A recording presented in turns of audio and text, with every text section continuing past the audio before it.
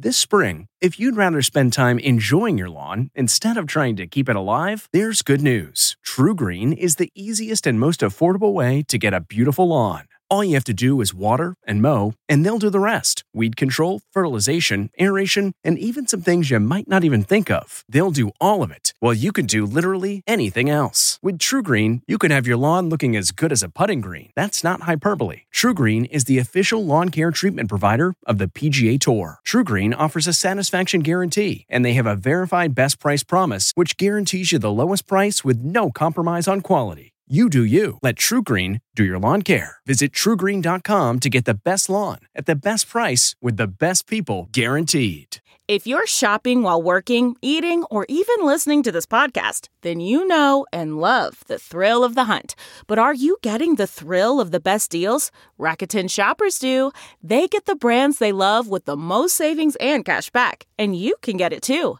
Start getting cash back at your favorite stores like Urban Outfitters, Fenty Beauty, and Expedia. And even stack sales on top of cash back. It's easy to use, and you get your cash back through PayPal or check. The idea is simple. Stores pay Rakuten for sending them shoppers, and Rakuten shares the money with you as cash back.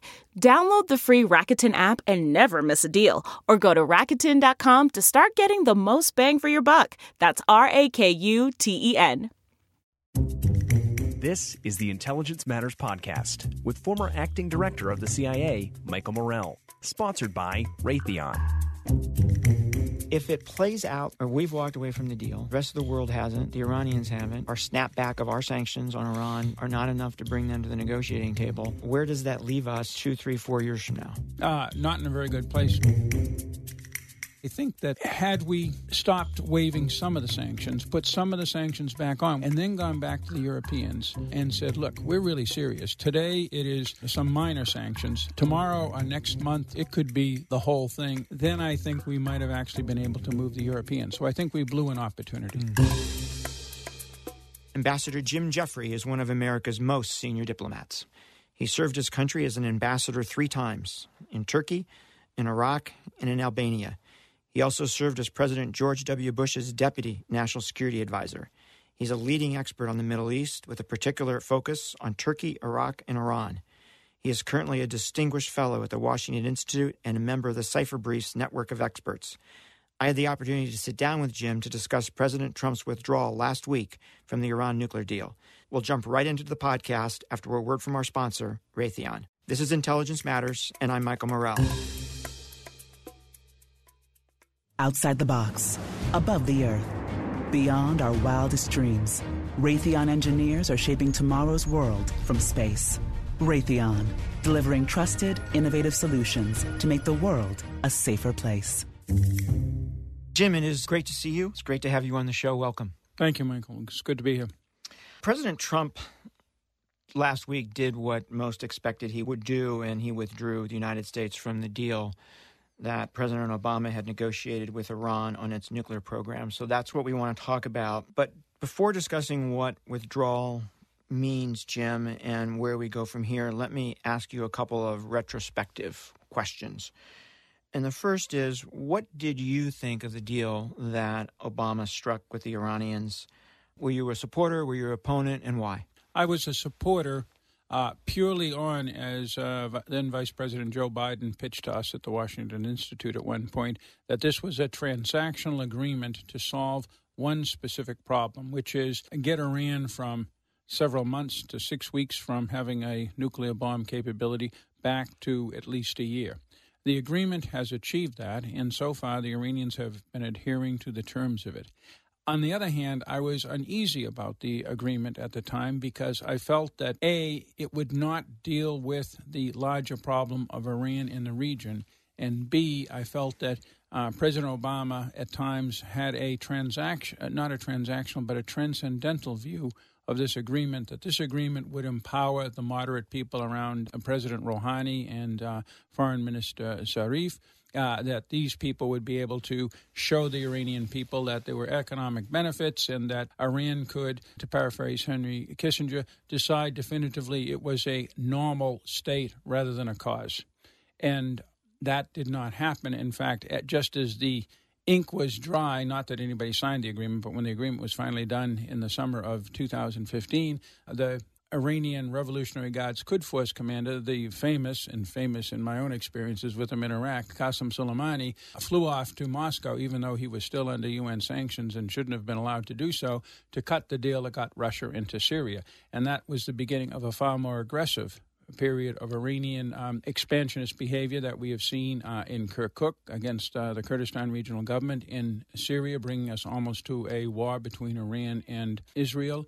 In Lebanon with the elections just 10 days ago or so, where Iran's local surrogate, Hezbollah, basically dominated the country, and a very dangerous increase in conflict in Yemen. So all of these things were not being done by the agreement, and there would seem to be an attitude in the Obama administration that that's what they had to do with Iran, is to do an agreement on the nuclear issue. So you would have felt much better about this had the Obama administration followed the nuclear deal with much more pressure on regional misbehavior.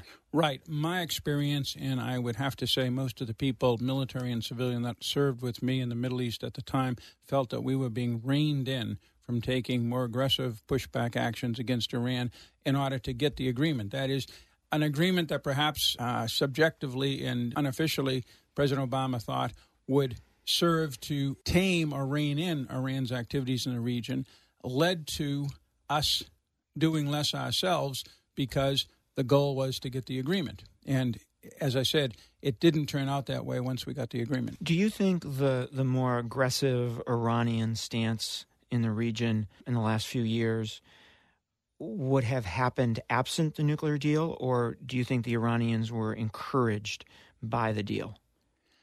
I think that this is a staple of Iranian foreign policy. We saw that after the first phase of the Iran-Iraq war, when after Iraq was pushed out, Iran decided to essentially invade and annex southern Iraq with all of its oil fields, and that led to the last almost 6 years of that 8-year war. We saw it in its activities in Lebanon beginning in the 1980s. Iran is an expansionist regional hegemon, and for understandable reasons, it's in many respects the most powerful and the most stable country in the region, a region not known for stable states. And therefore, and it has a long history of having been a Middle Eastern empire going back almost 3,000 years. So, yeah, I think it's not something that the agreement either powerfully encouraged or, as some would argue, I think incorrectly financed, nor was it something that the agreement was able to turn off or divert. That is, push people in the direction of, sitting back and enjoying a Silicon Valley kind of relationship with the modern world, which Iran could do. So just one more question, Jim, before we get to the kind of where we go from here on the nuclear deal, which is if you were back at the White House, if you were back in your job as Deputy National Security Advisor, and a president said to you, I want to push aggressively back on Iranian malign behavior in the region, what would a policy designed to achieve that goal look like? It would start in Syria. And there I would reverse the president's apparent decision to pull out. I would maintain our presence in northeastern Syria, minimal military forces. We only have 2,000 troops there. I would basically ratchet it back to essentially a no-fly zone, as we did over northern Iraq for a decade and a half, with our local allies on the ground.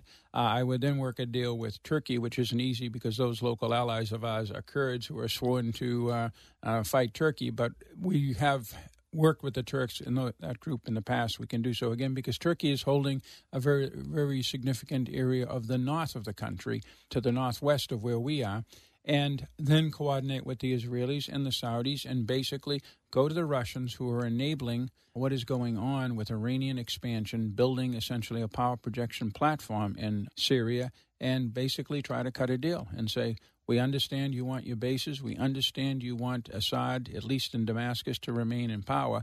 But we're not going to accept Iran becoming a power projection platform in this country. And we have a UN process to try to deal with the political situation in Syria that points to the danger Syria under the Assad government represents for its own people and for the region. We're going to build on that. We're not going to participate in any reconstruction of the country that you've helped devastate, Mr. Putin, until we see an acceptable political outcome, and we're going nowhere. And the half of the Syrian population that is either in our areas or are refugees are not going to return and be productive members of the society until you work a deal, and that deal has to involve ratcheting back Iran. That is the person to put the pressure on. We don't want to go to war with Iran. Is put the pressure on Putin. Putin doesn't want to stay there forever in a very tricky situation with us, the Turks, and the Israelis, who all have more military power in Syria than Putin does. Mm-hmm. Okay, so the withdrawal from the JCPOA, what do you think the president's strategy is here? What does he want to happen? How does he want this to play out? You've asked me three questions. I think the president can only answer one of them right now. That is, he doesn't have a strategy, and I don't think he's thought through, or his people haven't thought through, how this is going to play out. Essentially, what he presented to the American public is, in terms of what he wants, is four things. First of all, he wants America to be safe, which means Iran cannot respond by increasing its use of centrifuges by moving closer to a nuclear weapon, because that's what the agreement did. And if he, by pulling out of it, gets Iran closer to it, that's a failure. He wants to curb Iran's activities in the region. So we have to see how he will achieve that by either pulling out of the agreement or doing other things in the region. He wants to have Iran sit down and negotiate a new agreement, but he hasn't given Iran any incentive to do so. And finally, he wants to, and this is more unofficial and underneath his other demands, he wants to maintain alliance solidarity, yet the action he has taken is seen as threatening by our European allies. Isn't the hope that by putting sanctions back on, particularly at a time when the Iranian economy is in such bad shape, that it will force them back to the negotiating table? That is what he's looking for, but the problem is that gets to our allies. The only way to do that, Mike, is not to reimpose direct U.S. sanctions, because, frankly, for other reasons, terrorism, money laundering, missiles, we've sanctioned most of the Iranian economy, and the Iranians aren't all that interested in selling things to us. It's selling things, beginning with oil, to the rest of the world. We brought Iran to the nuclear negotiating table back in 2013-14 to do real business, because we hit them where it hurts in their oil exports. But we only did that through secondary sanctions on other countries' banks and on other countries' oil imports. And that was very controversial at the time, even though everybody wanted to help us because everybody was concerned about Iran. Now, nobody is in support of this agreement, or this decision to pull out of the agreement. Nobody sees the logic of it outside of the United States, and it's going to be very hard to get countries to accept essentially extraterritorial American legal jurisdiction over their banks and over their import decisions.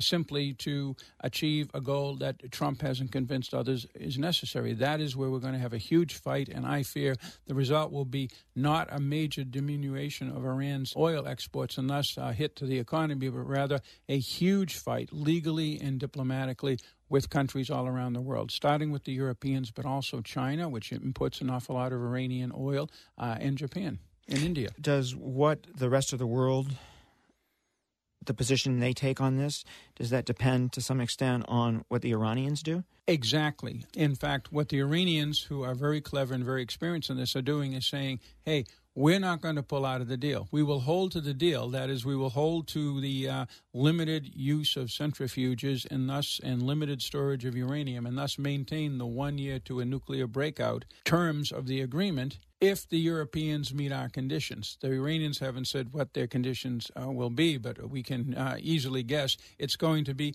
don't impose the American secondary oil import sanctions, which, of course, is the whole way that Trump wants to get at the Iranian economy. That, in a nutshell, is where the struggle is going to be between, and it's a three-sided struggle between us, the rest of the international community, and Iran. And right now, I would say points to Iran. So if the Iranians play this smart, they stay in the deal, they don't give the international community a reason to join us, right, on the sanctions front, and therefore the pressure is not on them to come back to the negotiating table. Exactly. And the international community, including our allies, are going to say there's 3 reasons not to go along with the United States. One is we think that Iran is in compliance with the deal. 2, we want to keep Iran in compliance with the deal, and the condition is not to apply the U.S. sanctions. And 3, these sanctions are an insult to our sovereignty. In the first place, we agreed to them under different conditions half a decade ago.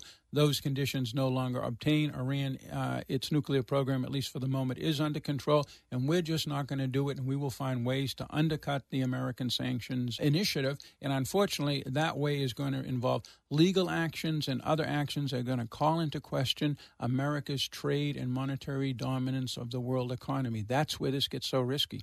So staying in the deal makes rational sense for the Iranians, but we know that countries all the time don't make the right choices. And I'm wondering to what extent domestic politics in Iran will impact on the ultimate decision they make, whether to stay in or walk away. You hear very tough language from the hardliners, for example. You hear very tough language from the hardliners, but there's been a long tradition of the Supreme Leader Khamenei supporting President Rouhani. President Rouhani really isn't a moderate. He's basically a smart militant, and he is the guy who did very well in the last presidential elections, increased his margin significantly among the people. And if he can convince the Supreme Leader that his plan, which is staying in the agreement, will maintain Iran's economic opportunities through continuing the oil exports, then I think they will give him running room. If it plays out that way, right, where we've walked away from the deal, the rest of the world hasn't, the Iranians haven't, our sanctions, our snapback of our sanctions on Iran are not enough to bring them to the negotiating table, where does that leave us 2, 3, 4 years from now? Not in a very good place, particularly as if this is combined with the Trump administration's assumption that all they have to do to deal with Iran's adventurism in the region is to pull the plug on the nuclear agreement, and sooner or later Iran will wake up. Well, that didn't happen last time with President Obama. It isn't going to happen this time. So on top of all the other dire things that you laid out, there's also going to be continuing risk of a regional conflict with Iran on one side and most of the region on the other, with Russia in the middle. Let's take a quick break for a word from our sponsor, and then we'll be right back with more Intelligence Matters. In the next-gen controls of tomorrow's UAVs. In the high-tech guidance systems of tomorrow's weapons. In the supercomputers mounting tomorrow's cyber defense. Raytheon is there, driving innovation that helps the U.S. Army protect people, information, and infrastructure. Together, we're making the world a safer place. Back to Iran's malign behavior in the region, do you think that our withdrawal from the agreement will have any impact on that? Do you have any concerns about the Iranians upping the ante anywhere in the region, particularly against U.S. interests or the U.S. directly in the region? Again, my normal assumption is, because it's usually been proven correctly, that Iran under this dual leadership of Rouhani for the West and the economy, and Qasem Soleimani for the region, with the Supreme Leader overlooking both of them, has all in all acted rationally. They are under pressure, particularly from Israel right now and potentially from us in Syria, but they've done very, very well in the last year. They basically nipped in the bud another possible pressure point on them, which would be a quasi-independent Kurdistan in northern Iraq with close relations to us, Turkey and Israel, but because the Kurds made the mistake of going for independence and tried to include Arab areas around oil-rich Kirkuk, that gave the Iranians an opportunity to encourage the Iraqi government to take military force. So in essence, that particular chess point piece is off the table.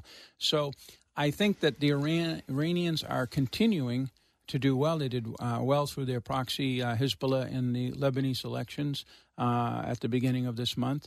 They are proceeding apace in their plan to essentially establish a bloc south of Turkey and north of Saudi Arabia in the entire Levant.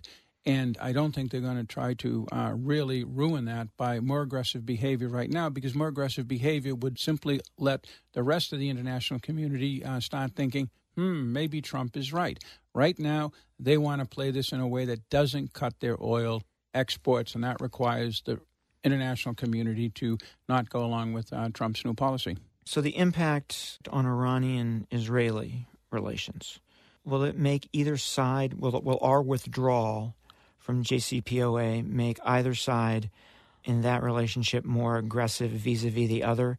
Did our withdrawal have anything to do with the first direct military exchange between the two sides that we saw last week? It's a natural assumption that perhaps it did, particularly either encouraging the Israelis to think that America has their back, or encouraging the Iranians to think, okay, we've got to show America in another way. But I don't think the latter is correct, because I think the Iranians believe they have a way forward, as I mentioned, by keeping the rest of the international community on their side. And the more aggressive they act, the less that's going to happen. But more importantly, from everything I have heard, what the Israelis from Netanyahu on down have heard from President Trump and his top advisors is, you're on your own in Syria. We'll deal with Iran through the JCPOA and our sanctions and other things, but we're not your military partner in Syria. And I think the Israelis are feeling quite lonely about this, because while they can deal with Iran in Syria, that's not the only problem. The bigger problem is Russia, and the Israelis cannot deal with Russia. So far, the Russians have been a bad umpire of the fighting back and forth between the Iranians and the Israelis, but at some point, the Russians may decide it's time to weigh in on the side of the Iranians and natural allies. And where is Israel going to be then? We don't know. So the president's penchant for walking away from deals or near deals that previous presidents signed up for, the Climate Accord, Trans-Pacific Partnership, and now this. Are there long-term consequences to U.S. credibility in the world from the president's actions on issues like this, or is his approach to the world so sui generis that the world will assume the next president will revert to form? First of all, he is sui generis, and I think the rest of the world is going to think, okay, we'll just have to live with Trump. The other thing is, I separate the world into two sections, Western Europe and everybody else. To Western Europe, the secular religion is the Iranian nuclear agreement. It is climate change and the Paris Treaty to fight climate change. It's international trade. This is how Europe, with its 600 million people, deals with the outside world through, if you will, soft power. And, of course, there was no one that they felt more comfortable dealing with than Barack Obama, who was the soft power president. The problem is Trump isn't a soft power president. So he is a walking renunciation of the European worldview. That's one reason why we're getting this huge reaction out of Brussels, out of the typically German left-of-center foreign minister, and from think tanks close to them. The rest of the world, however, sees two things. First of all, they see sometimes it works, and it looks like it's working with North Korea. Secondly, almost everybody in the world, except for the Western Europeans, everybody in Eurasia anyway, except for the Western Europeans, recognizes that Iran is a classic hegemonal state on the march, and that somebody has to stop it, or you're going to have even more disasters emanating from Syria, Yemen, and elsewhere. And isn't all of that concerned about the fact that the United States has given itself the mission with its friends and allies in the region to do so? What they're asking is not, gee, this is terrible, or we can't trust Trump. What they're saying is, what are you actually going to do against Iran in the region to bring the region back to the relative stability, and that's stability with a exclamation mark around it, that we had, say, from 1979 to 2003. And Trump has not answered that. You've thought a lot about North Korea as well, Jim, and I wanted to ask you what impact, if any, positive or negative, you think the withdrawal from the Iran deal will have on the summit that the president's going to have with Kim Jong-un. Yeah, again, influenced by particularly European thinking, I think a lot of people in America are going down the wrong road on that, saying, well, how can Kim Jong-un trust Trump or trust the next president after Trump if we walk away from agreements? First of all, rightly or wrongly, the Iran nuclear agreement was very, very unpopular in the United States. The polls showed that the American people, by a significant majority, were not enthused about it. And in the Congress, it was only a minority who voted for the blocking filibuster that stopped the bill from dying. Not the bill, but from the agreement from dying. So the first rule is don't necessarily trust an American president who signs up to an agreement if he or she hasn't brought the American Congress, the American people along with him. But totally apart from that, I'm actually encouraged. The only positive thing I'll say about the decision on the JCPOA is what Trump has shown is we take very seriously threats to our international order. Again, Michael, as I've said, I'm not so sure in his execution he's actually going to do much against Iran, but the fact that he recognizes it and that he has taken dramatic action and he's taken action on his watch, in his way, will impress somebody like Kim Jong-un, because that's how Kim Jong-un operates. Right. And the two of them have gotten to the place they've gotten to this summit because they both think this way. So I don't think this is going to hurt him in his meeting with Kim Jong-un, and it might help him a bit by making Kim Jong-un think, wow, this is a guy who really takes dramatic actions, doesn't listen to his advisors, doesn't listen to the rest of the world, doesn't, eat his peas and go to bed on time. My kind of guy. Yeah, exactly. My kind of guy. So Jim, two more questions. One is kind of the big bottom line question from the withdrawal, which you don't think was a good idea, particularly in the absence of a strategy for what to do next. What approach would you have recommended to the president for how to deal with the weaknesses in the nuclear deal? He was actually negotiating with the Europeans through the State Department on the three issues that the president raised, and they're legitimate issues.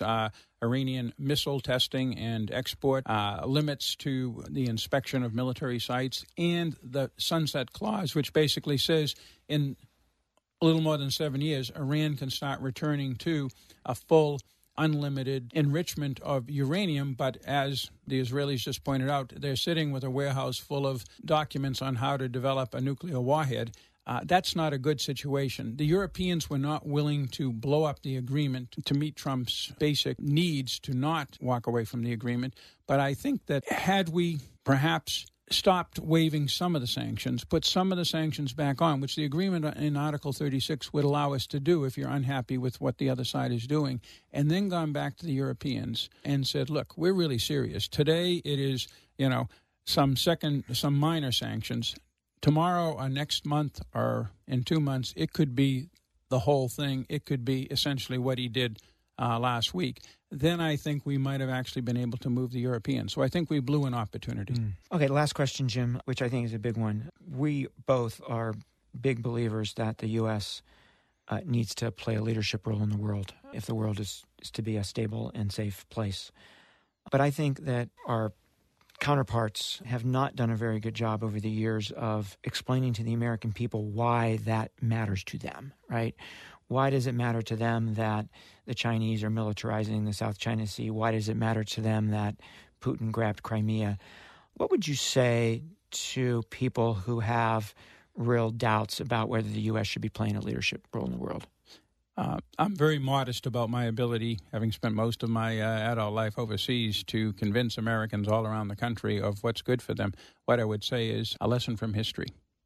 The reason we're doing what we're doing, even if sometimes it seems to be costly, sometimes it leads to huge mistakes like Vietnam and Iraq, where I spent between the two 4 years, but still we need to keep doing it, is because the reason we started doing this in 1945 is because in the 30 years before then, we had gone through 2 world wars, a global depression that overturned many of the democracies throughout the West, and the detonation of 2 nuclear bombs over cities. We'd never wanted to go back to that. And what we've been doing, which right now is costing us roughly 4% of our annual GDP between the State Department and foreign assistance and the military, we've decided that 4% is an insurance not to have a return to the first half of the 20th century with far greater dangers such as cyber, such as tens of thousands of nuclear warheads,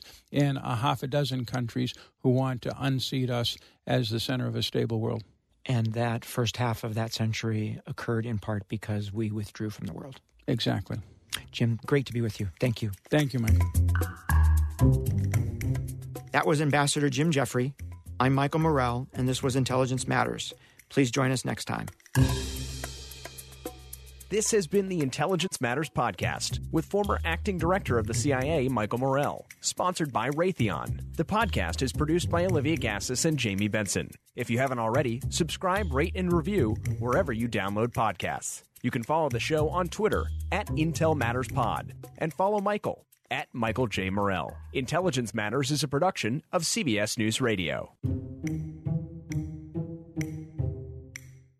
Who would want to kill their mother and their little sister?